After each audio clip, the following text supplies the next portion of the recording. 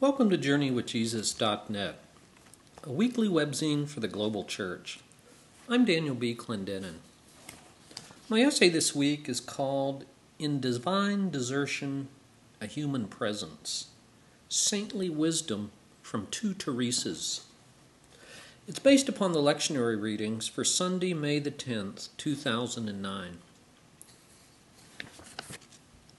When Mother Teresa's private correspondence was published in 2007, to coincide with the 10th anniversary of her death in 1997, people were shocked how letter after letter described in excruciating detail the deep darkness that plagued her for 50 years. Detractors accused her of hypocrisy. Devotees couldn't believe it was true. But it was true. Mother Teresa describes her darkness in many ways, but most of all she describes it as an absence of God's presence, as an emptiness, a loneliness, pain, spiritual dryness, or lack of consolation. Listen to her own words. There's so much contradiction in my soul.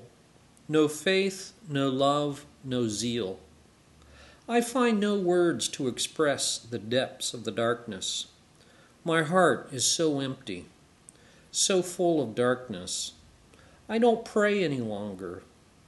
The work holds no joy, no attraction, no zeal. I have no faith. I don't believe. And as for her famous angelic demeanor, she says, quote, "The smile is a big cloak which covers a multitude of pains. My cheerfulness is a cloak by which I cover the emptiness and misery. I deceive people with this weapon."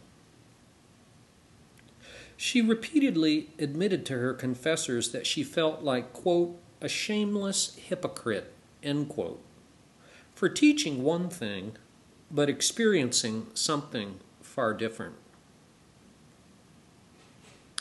Abandoned by God?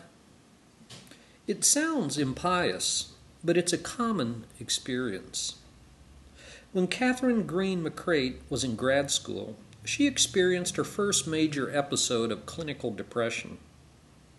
5 years later, doctors finally diagnosed her as bipolar. After 5 hospitalizations, 2 courses of electroconvulsive therapy, and constantly changing her drug regimens, she's finally experienced genuine improvement in stabilization. She wrote a book, and it's called Darkness is My Only Companion. In that book, she grapples with what she calls the apparent incongruity of that agony with the Christian life. Green McCreight's book title comes from Psalm 88, verse 18. "My friend and my neighbor you have put away from me, and darkness is my only companion." She wonders why God allows such suffering. Why does he seem to abandon someone who's in such pain? Why does he not answer prayer? Is there some connection, she wonders, between sin and suffering, the physical and the spiritual, the medical and the religious? Similarly, Mother Teresa's letters explored possible explanations for her interior turmoil. Maybe it was punishment for sin, a trial to purify her faith, a temptation from Satan, or maybe a consequence of her hasty personality and physical fatigue. But sometimes there aren't any answers. There weren't for my mother, at least that any of us could tell. She attended church all her life and was a church organist for 2 decades. The last 30 years of her life were a long, slow slide in the tentacles of clinical depression. Psalm 22 for this week is the classic text on the absence of God's presence. It makes for painful reading. The poet praises God and pours out his heart to him, but he also argues with God. His candor is so much more authentic than the pious cliches that we use to mask our pain. He complains that God is not only remote, but silent. His prayers go unanswered. He says in 22:11, "Trouble is near, and there is no one to help." Friends ridicule his faith, leading to social isolation. He trusts in the Lord. Let the Lord rescue him. These friends wrongly regarded his misfortunes as proof of divine displeasure. As if recounting some bizarre nightmare, the psalmist imagines raging bulls, roaring lions, and wild oxen attacking him. Threatened by what he calls the power of the dogs, he loses his composure. My heart has turned to wax. It has melted within me. He can no longer control his destiny, and so he compares himself to, quote, those who cannot keep themselves alive. Psalm 22 reminds us how much God prefers heartfelt authenticity to superficial religiosity. The Psalms of despair encourage us not to suppress or candy-coat our feelings of abandonment. They don't discourage our cries of dereliction, our sense of divine desertion, but in fact they give them voice. Jesus himself screamed the prayer of Psalm 22 when he hung from the cross, Mark 15:34. The psalmist believed that ultimately God, quote, has not despised or disdained the suffering of the afflicted one. He has not hidden his face from him, but has listened to his cry for help. With the wisdom of her confessors, Mother Teresa concluded that her own darkness was not an obstacle to God's call to serve the poorest of the poor, but instead it was part and parcel of that call, a means to fulfill her call. In her own deep darkness, she identified with the dereliction of the poor and shared in the sufferings of Christ himself. She thus translated personal experience into human empathy. When believers are at their best, the absence of God's presence is met with the presence of his people. No person has ever seen God, writes John in the epistle for this week. And as Mother Teresa, Green McCreight, the psalmist, and many other saints have testified, often we don't even feel or sense his presence. But if we love each other, God lives in us, and his love is made complete in us. 1 John 4:12. Every human being should be able to say, God might feel remote, but his people are near. Teresa of Avila, 1515 to 1582, a Spanish mystic, nun, reformer, and writer who experienced divine visions, put this point most memorably in her poem, Christ Has No Body. Christ has no body but yours, no hands, no feet on earth but yours. Yours are the eyes with which he looks compassion on this world. Yours are the feet with which he walks to do good. Yours are the hands with which he blesses all the world. Yours are the hands, yours are the feet, yours are the eyes, you are his body. Christ has no body now but yours, no hands, no feet on earth but yours. Yours are the eyes with which he looks compassion on this world. Christ has no body now on earth but yours. The church is thus the visible manifestation of the invisible God, or in Paul's words, the physical body of Christ on earth. We alone, suggests Teresa of Avila, can mediate the divine light amidst the experience of human darkness. And now for further reflection. When and why have you felt most abandoned by God? Consider 1 John 4:16. We know and rely on the love that God has for us. And finally, consider another poem by Teresa of Avila. It's called Let Nothing Trouble You. Let nothing trouble you. Let nothing scare you. All is fleeting. God alone is unchanging. Patience everything obtains. Who possesses God, nothing wants, for God alone suffices.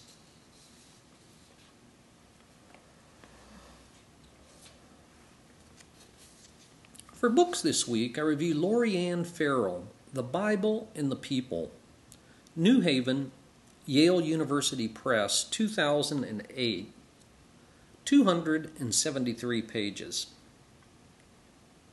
In 2004, Lorianne Farrell was the guest curator for a Huntington Library exhibit called The Bible and the People. This book is a spin-off of that research, which was also the subject, by the way, of a 2007 PBS documentary. Farrell has written what she calls a cultural biography of the restless, peripatetic text that is the Christian Bible. She treats the Bible as a material artifact and limits herself primarily to English Bibles of the last 1,000 years. Her book includes 55 black and white illustrations of various Bibles that she examines. Farrell begins with the 2-volume Gundolf Bible, an illuminated manuscript from the 11th century. And then, 8 chapters later, she concludes with teen magazine format Bibles of the 20th century, like Revolve and Refuel. In between, she moves the reader from single hand-copied Bibles to mass-produced Paris Bibles in the 13th to 16th century that standardized and became portable, and to lay Bibles, Psalters, Victorian family Bibles intended for private devotion. Chapter divisions and verse numbers entered in the 16th century, as did the very intense and divisive politics of translation, with the rise of the Protestant movement. When Farrell moves to America, we learn that our first Bibles were in Spanish, German, and Algonquin. In her earlier chapter, she argues that widespread illiteracy did not necessarily mean biblical ignorance. Well, in the later chapters, she observes that Bibles newly translated into the vernacular of common people by no means guaranteed understanding. The many iterations of the Bible are fascinating. Far from being modern conventions, many centuries ago, all sorts of study aids were included in Bibles. Pronunciation guides, fold-out maps, footnotes, charts, graphs, glosses, illustrations, marginalia, and annotations. The Kitto Bible of 1836, for example, comes in 66 volumes. It includes over 30,000 prints and illustrations. Economic market forces of production and distribution, cultural changes, political upheaval, advances in textual criticism, artistic devotion, religious partisans of all sorts, liturgical innovations, all of these and more, Lori Farrell shows, are part of the Bible's very human biography. Lori Ann Farrell, The Bible and the People. For film this week, I review The Reader from 2008. Kate Winslet lends this film automatic star power. But in my opinion, the movie flounders because of two major flaws. First, there are at least 4 or 5 stories here, beginning with 15-year-old Michael Berg, who has a summer love affair with Hannah Schmitz, played by Winslet, who was almost 40. And then, nearly an hour later, and without any warning, The Reader turns into a Holocaust film. And as you would expect, with all the attendant themes. There are also deeply personal, moral, and legal twists that turn the film into a melodrama. What appears to be a minor subplot turns into an undeveloped major theme in the very last minutes of the film. Finally, with the film flashing back and forth between Michael's obsession with his past, The Reader is also a study of the power of memory to shape the present. The second major flaw is that all these separate but related stories require a significant suspension of disbelief on the part of the viewer. A teenage love affair with an older woman is not the only twist that begs many complicated questions. The film is based upon a novel by Bernard Schlink. The Reader from 2008. And finally, we've posted one of my favorite poems by the British writer and mystic Edwina Gately. It's called Let Your God Love You. Be silent. Be still. Alone. Empty before your God. Say nothing. Ask nothing. Be silent. Be still. Let your God look upon you. That is all. God knows. God understands. God loves you with an enormous love and only wants to look upon you with that love. Quiet, still, be. Let your God love you. Thank you for joining us at JourneyWithJesus.net for Sunday, May the 10th, 2009. I'm Daniel B. Clendenin.